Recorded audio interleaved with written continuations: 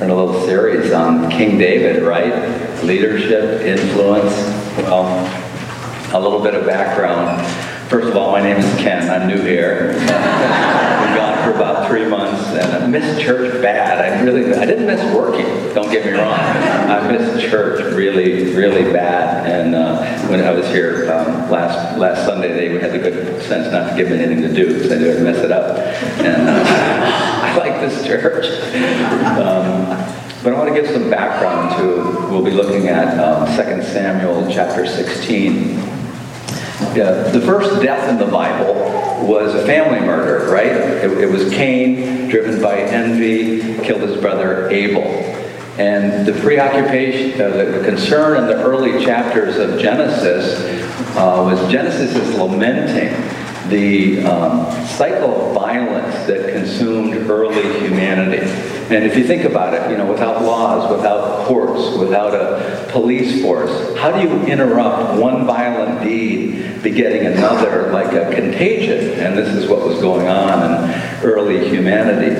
One theory says that we humans kill one another more than other species kill their own, and that's a fact, because of our greater imitative ability. It's actually part of our strength. This capacity to imitate others actually supercharges our learning curve. So think about how babies learn how to talk simply by imitating the language around them. They get this incredible capacity through the simple skill of imitation. But because our sense of imitation, ability to imitate, is so highly developed, we also unconsciously imitate each other's desire.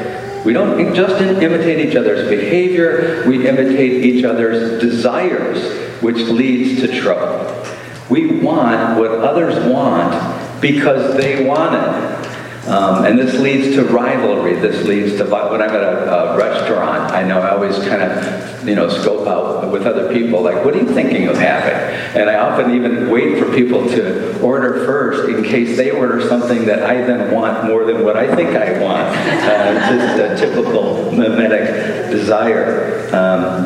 So this, again, leads to rivalry, right? And that leads to violence. And because we imitate so well, when one of us lashes out in violence, we imitate that. We respond in kind, and violence spreads like a contagion that threatens to destroy everyone. So this was the dilemma of early human groups, how to just not let violence burn through the whole community and end it.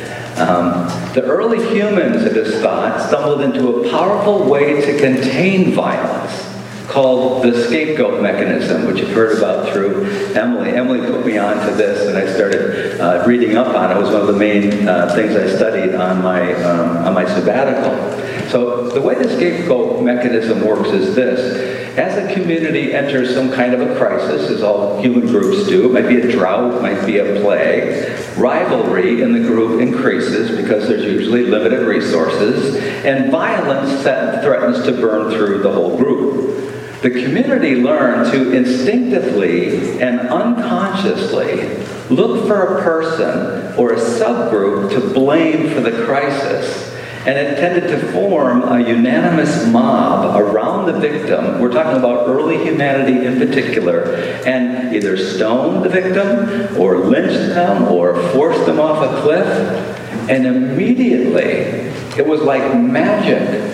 All the individual rivalries and tensions that were running through the group suddenly resolve, and they enter a period of remarkable peace. So when rivalries and violence build up again, the pattern tends to repeat. So you have to understand that scapegoating is a violent means of containing a greater violence, and it's fueled by rivalry, which is fueled by our incredible capacity to imitate one another at a deep level, even the level of desire. So it's a murder, the original scapegoating, based on a lie. The guilt of the victim is the lie, and it persists, scapegoating does, as a mechanism because it works to restrain violence. See, the thing is, when we scapegoat others, we're blissfully unaware of what we're doing.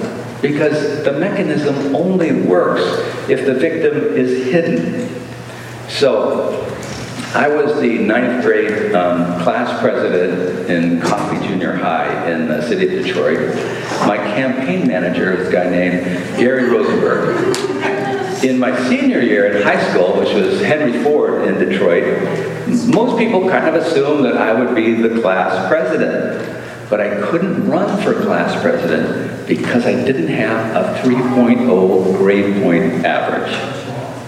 Gary Rosenberg ran instead.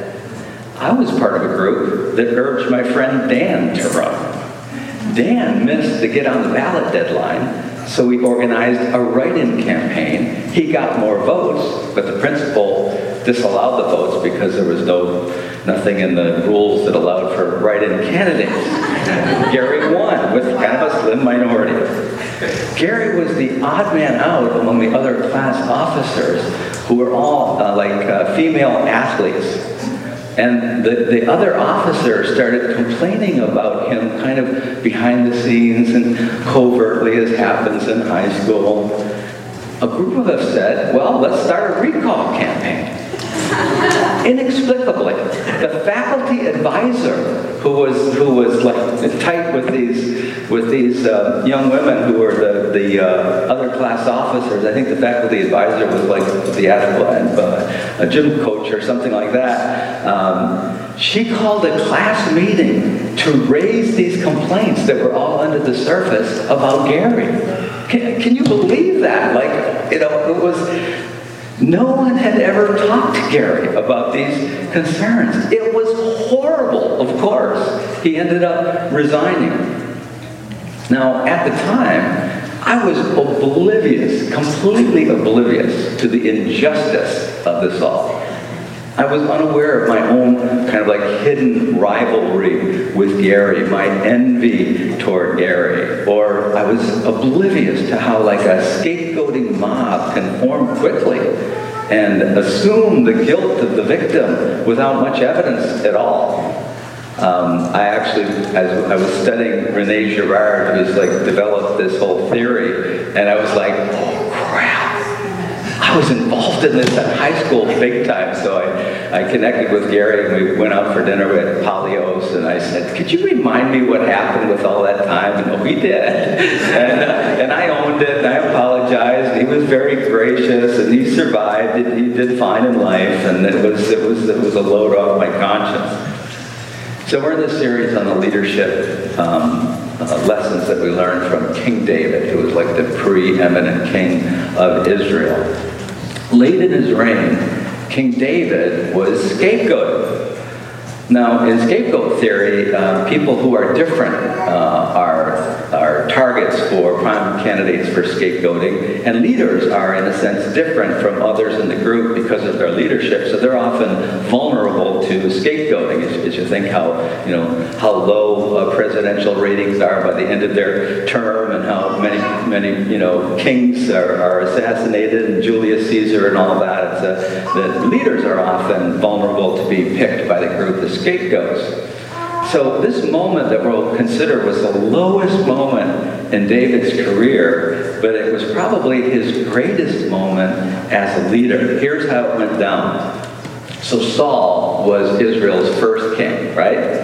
And the prophet Samuel saw that Saul wasn't doing a very good job, so he identifies David, and when David was still a young man, probably a teenager, as God's man anointed to be the future king. Full of envy, Saul turns on David, who is, kind of driven into the hills, and he's a natural leader, so others kind of rally around David. And, David had plenty of opportunities to kill Saul, right? But he refused. He waited until Saul died, and then he took over. He moved from Hebron, which was the center of the powerful tribe of Judah, to a small town at the time called Jerusalem, which then became the capital. So when all this is happening, Jerusalem probably has 3,000 inhabitants. It's smaller than Milan. It's the new capital of Israel, and the place of David's palace before the temple was built in Jerusalem. Now, David's family was rife with rivalry. So his kingship started off with this big rivalry with Saul. His family was riddled with rivalry, David's family. David's firstborn, Amnon, raped his sister Tamar, which incensed Tamar's other brother, Absalom, and David ignored Amnon's crime. Absalom eventually, seething with resentment, had Amnon murdered. So there were some family issues in David's family. David's son, Absalom, eventually became his chief rival. So it's a father-son rivalry. These can really be ugly. They're unusual, but when they happen, it can be brutal. Absalom worked to gain the people's favor while spreading complaints covertly about his father's leadership. And it worked over a period of time. He kind of turned the hearts of the people of Israel toward himself and away from his father. Absalom set up a power base in Hebron, where his father started his campaign to be king outside Jerusalem, and he prepared a coup there. So as Absalom and his supporters are advancing against Jerusalem, the people of Israel have been kind of turned toward Absalom. Jerusalem is the center of the Benjamites, where Saul's tribe was located. So there's resentment there towards David because David has taken over from Saul. So you can see the mix of rivalry. David decided to leave, not to fight. He read the tea leaves. He decided not to put up resistance to this takeover. And he and his entourage, which is quite large, left his palace in Jerusalem, and we find them weeping on the ascent to, of all places, the Mount of Olives, which is just on the edge of the city on the way out, where obviously Jesus went on the night that he was betrayed by his disciple Judas, who was working in collusion with the leaders who were jealous, who were envious of Jesus' popularity with the people. Then we have the lowest point in David's career as king. It's 2 Samuel chapter 16, verse 5 through 14. I'll read it as soon as I see it. I will. Okay. When King David came to Bahurim, a man of the family of the house of Saul came out whose name was Shimei, son of Gera. He came out cursing. He threw stones at David and at all the servants of King David. Now all the people and all the warriors were on his right and on his left. Shimei shouted while he cursed, "Out, out, murderer, scoundrel!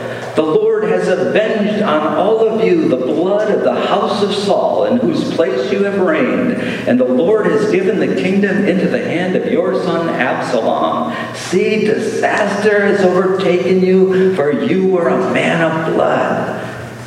Then Abishai, son of Zeruiah, said to the king, one of David's bodyguards, "Why should this dead dog curse my lord the king? Let me go over and take off his head." You can only imagine. This is like the ancient Middle East here. Come on. But the king said, "What have I to do with you, you sons of Zeruiah? If he is cursing because the Lord has said to him, 'Curse David,' who then shall say, 'Why have you done so?'" David said to Abishai and to all the servants, "My own son seeks my life. How much more now may this Benjamite?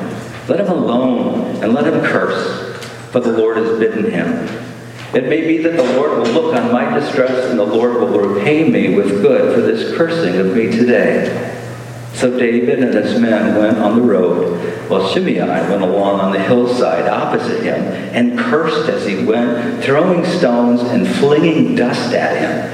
The king and all the people who were with him arrived weary at the Jordan. You can bet they were weary in spirit and in body, and there he refreshed himself. So, step back. Something we might not even notice because we're modern readers is that in the book of Samuel, this is the book of Samuel, named after the prophet who had David anointed as a young man. In the book of Samuel, David, throughout the book has God's backing. It's very clear. Anyone who's reading 1st and 2nd Samuel will know David is God's man. And even to this day in the story, David has God's backing, despite David's many, by this time, faults and sins. He's innocent of the kind of crimes that should get you kicked out of your position. He's being scapegoated. Absalom has been saying it's better for one man to die than for the whole nation to go down the tubes. This is the logic of scapegoating. Caiaphas, the high priest, remember when people were wondering what to do about Jesus and meeting in the leadership councils? Caiaphas, who was high priest that year, stood up and uttered the logic of scapegoating. It's better for one man to die than for the whole nation to perish. It's our way of dealing with things and bringing peace. So the Samuel text is doing something actually that's quite remarkable for its time in history, for the time in which it came together. It's revealing the innocence of the victims of scapegoating. Might not seem unusual to us, but it was extremely rare at that time. René Girard, who developed scapegoating theory probably as much as anyone, says the Bible actually is unique in this regard. This is the thing about the Bible that is different than all the surrounding myths of the time. All the ancient myths of the period assume the guilt of the victim, whose death restores peace to the group. Remember, the scapegoat mechanism contained violence that would have been greater, but it would only work when everyone assumed the guilt of the victim. So there was a culture of conspiracy to hide the innocence of victims in order for this peace mechanism to function, for humanity to survive its own violent nature. The ancient myths, in other words, were all told from the perspective of the lynchers, not the lynched. The victims were always assumed to be guilty. Oedipus was guilty. In the medieval stories about the plague in Europe, the Jews, or a woman who was thought to be a witch, was always blamed, and their guilt was always assumed. All the ancient writers assumed the guilt of victims. It was part of the cultural conspiracy to guard the scapegoating mechanism, except, says Girard, the Bible, written from the perspective of the lynched, not the lynchers. We know that Abel was innocent. We know that Joseph was innocent, and his brothers were guilty. That's incredibly new in the writings of the period. So that in itself is remarkable. But notice too how David breaks the cycle of violence that's starting to break out in his city, sweeping through the city as these rivalries are fueled and violence starts to break out as a result. Shimei is from the clan of Saul, rival to David, comes out to curse David. Jesus tied cursing to murder, didn't he? He says it's verbal violence that's tied to murder. Throwing stones, it's interesting that Shimei is throwing stones. This evokes probably the most common way in the ancient world to dispatch scapegoats is throwing stones. The whole community throws the stones so that no one person is guilty, because if they're guilty, it doesn't work. The victim has to be guilty and the mob has to be doing what's just and right. Shimei heaps abuse on David, you notice, in the name of the God of vengeance, right? This should be a clue.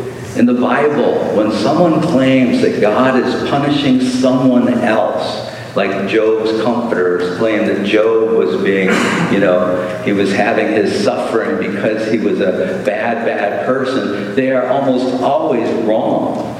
The person making the claim is full of vengeance, not God. David's bodyguard says, "Let me take this dog's head off." And David says, "No, who knows? Shimei might be right. I mean, we don't exactly know what's going on here, but it's possible. Scapegoating is so powerful that even victims sometimes buy into the story of their own guilt. So Andy, when he's in the hospital room and all those bad things are happening, scapegoating is such a powerful mechanism in human culture that even the innocent victims question their own innocence in the middle of the scapegoat. Whether David thinks he's guilty or not is beside the point. The point is, David knows by now that Yahweh, his God, is on the side of the victim.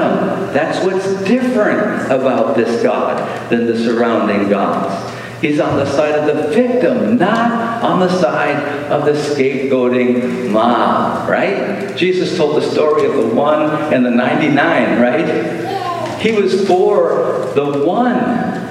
He went after the one lost sheep, who normally would be, let the lost sheep go to save the 99. Jesus reversed it. This is the God of Israel, the God of the Bible. David knows it. God is on the side of the victim, not the scapegoating mob. So he says, it may be the Lord will look on my distress, and the Lord will repay me with good for this cursing that's come my way today. Somehow in his gut he knows that because he's a victim, God is on his side. Eventually David was restored, but he knew in that moment that fighting back would only inflame more violence. So instead, what does he do? He broke the cycle of violence by refusing to fight for his rightful place. It was an act of leadership that saved his city. It was his lowest moment as a leader, but it was his greatest moment as a leader. It's the moment he was most like the Messiah who would come. So this is the way of Jesus in the Sermon on the Mount, right? Forgive. Do good to those who harm you. Don't seek vengeance. Bless those who curse you. Turn the other cheek when people insult you.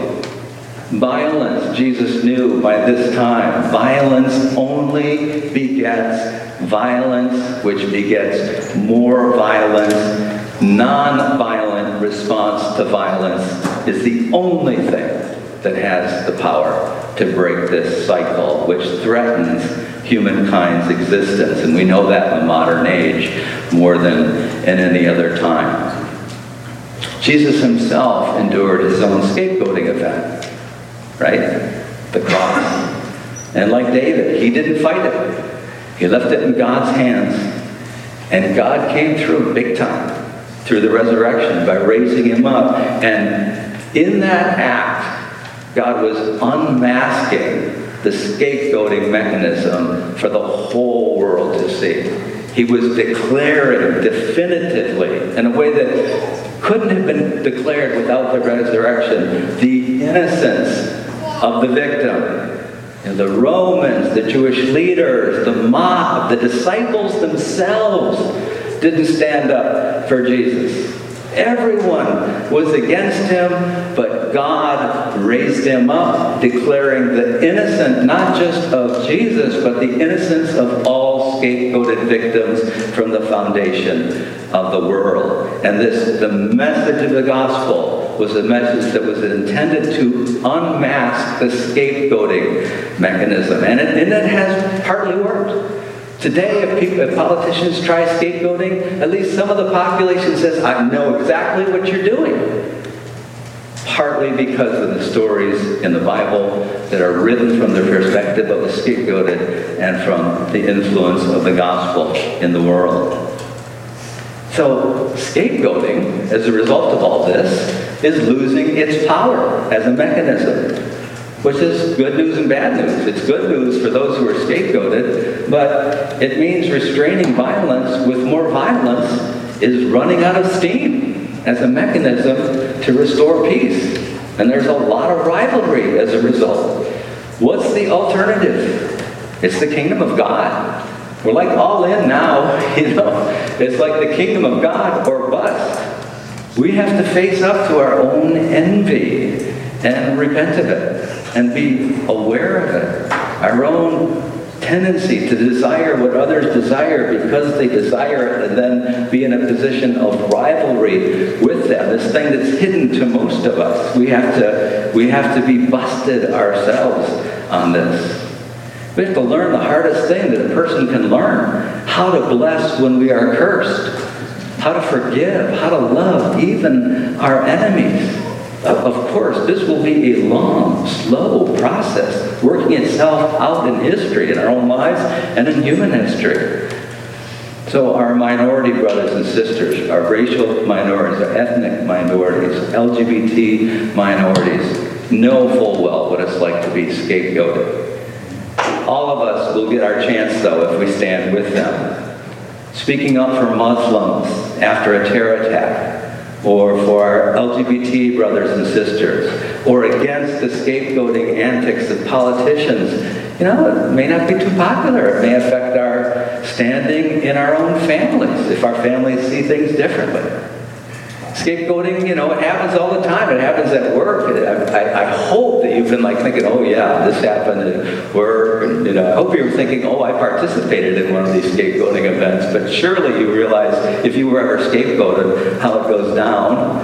Your company, suffers the loss of market share because of a new competitor. People start blaming each other. Rivalries that are latent in the, in the workplace kind of intensify.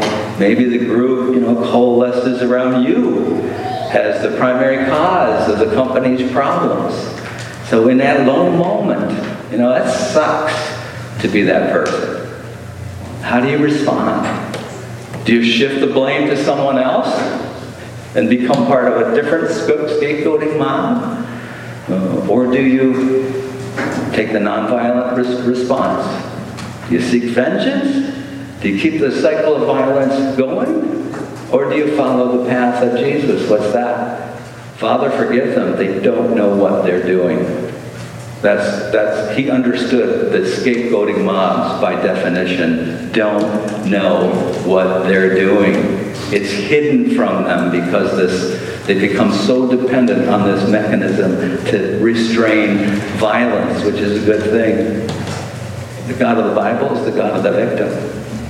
The persecuted minorities and those who stand with them are the ones who have the privilege of the gospel, the privilege of bearing witness to the kingdom of God by practicing nonviolence.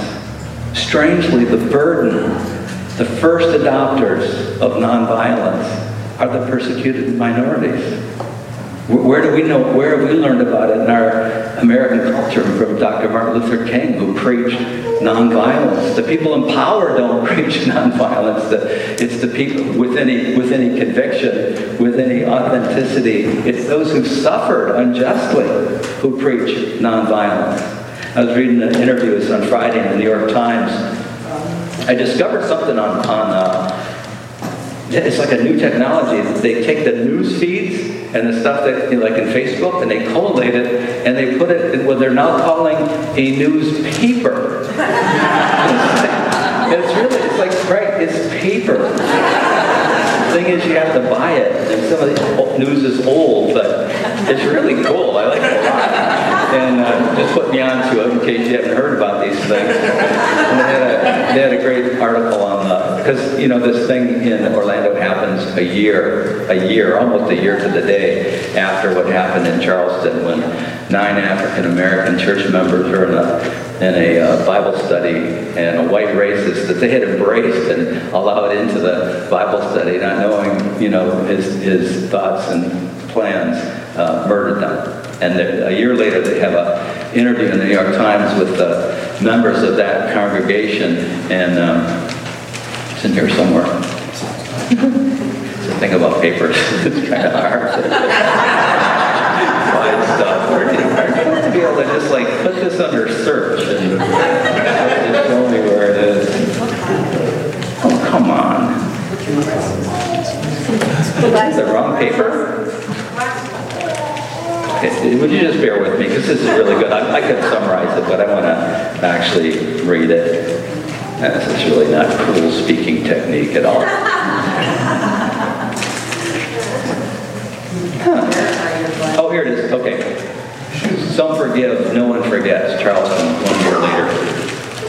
Okay, so interviewed her. Oh crap. It's hard doing all this speaking stuff. I'm not really on my game. Mr. Court, Nadine, you gained some fame and notoriety when you stood up in court during the bond hearing and publicly forgave Dylan Roof, the murderer. Do you have any regrets about that statement? Nadine, I stand behind it all the way. I don't have no regrets at all. I just believe in God and didn't have that hatred in my heart. Esther, I don't forgive him because my heart ain't there. It ain't going to be no time soon. I can't forgive him. Reverend Sharon, forgiveness is a personal journey for everybody. I have not forgotten to that point where I could forgive Dylan Roof. That's just me. Being in clergy, I'm mandated to forgive. Yet I understand that God is a loving God and that He gives everybody an opportunity to reach that path of forgiveness. Felicia, forgiveness is not for the person. The person doesn't care whether you forgive them or not. Forgiveness is for you. Forgiveness is for growth. If you don't have any forgiveness in you, it makes you stagnant. You will never grow. You're giving the individual the power over you. So that means you're still a victim to the person. I want to say that we refuse to be a victim. I want to know primeval to know that just because you took our loved ones, you don't have us. I believe we can get more done now than before. Tyrone, I want to put on record that I'm not there yet. I don't know if I'll ever forgive. Isn't it something that this church is wrestling, struggling, not with how to get even, they're struggling with how to forgive. They're bearing witness to the kingdom of God and the only mechanism that will break the cycle of violence that threatens all of humanity if this continues to go unchecked. So, this time it's 50. Mostly young, LGBT, people of color. I think 90% were Hispanic who were killed last weekend. The killer, as the stories start leaking out, it seems was filled with self-hatred because he was gay in a homophobic culture. This may have been like a mass murder-suicide with a veneer of ISIS terrorism over top. We don't know. What we do know is that our task is not to join the chorus crying out for more vengeance, led by the Shimeis of our time. The time for fighting violence with more violence is passing away. It's the old creation. We are called to participate in the new reality called the kingdom of God. We're called to follow the way of Jesus, right? The innocent victim who rose from the dead to reveal the innocence of everyone scapegoated from the foundation of the world. And so our task is to join the prayer of Jesus, Father, forgive them, for they don't know what they're doing. So we're going to move on to communion. And I thought it'd be good to actually include the names of those who were killed in Orlando in our prayer for loved ones. And we kind of have to decide, well, do we include the killer's name or not? You know, Omar. And we decided, yeah, we should include his name. If the people of the AMA church are struggling to forgive the man who killed their loved ones, they can try, we can try.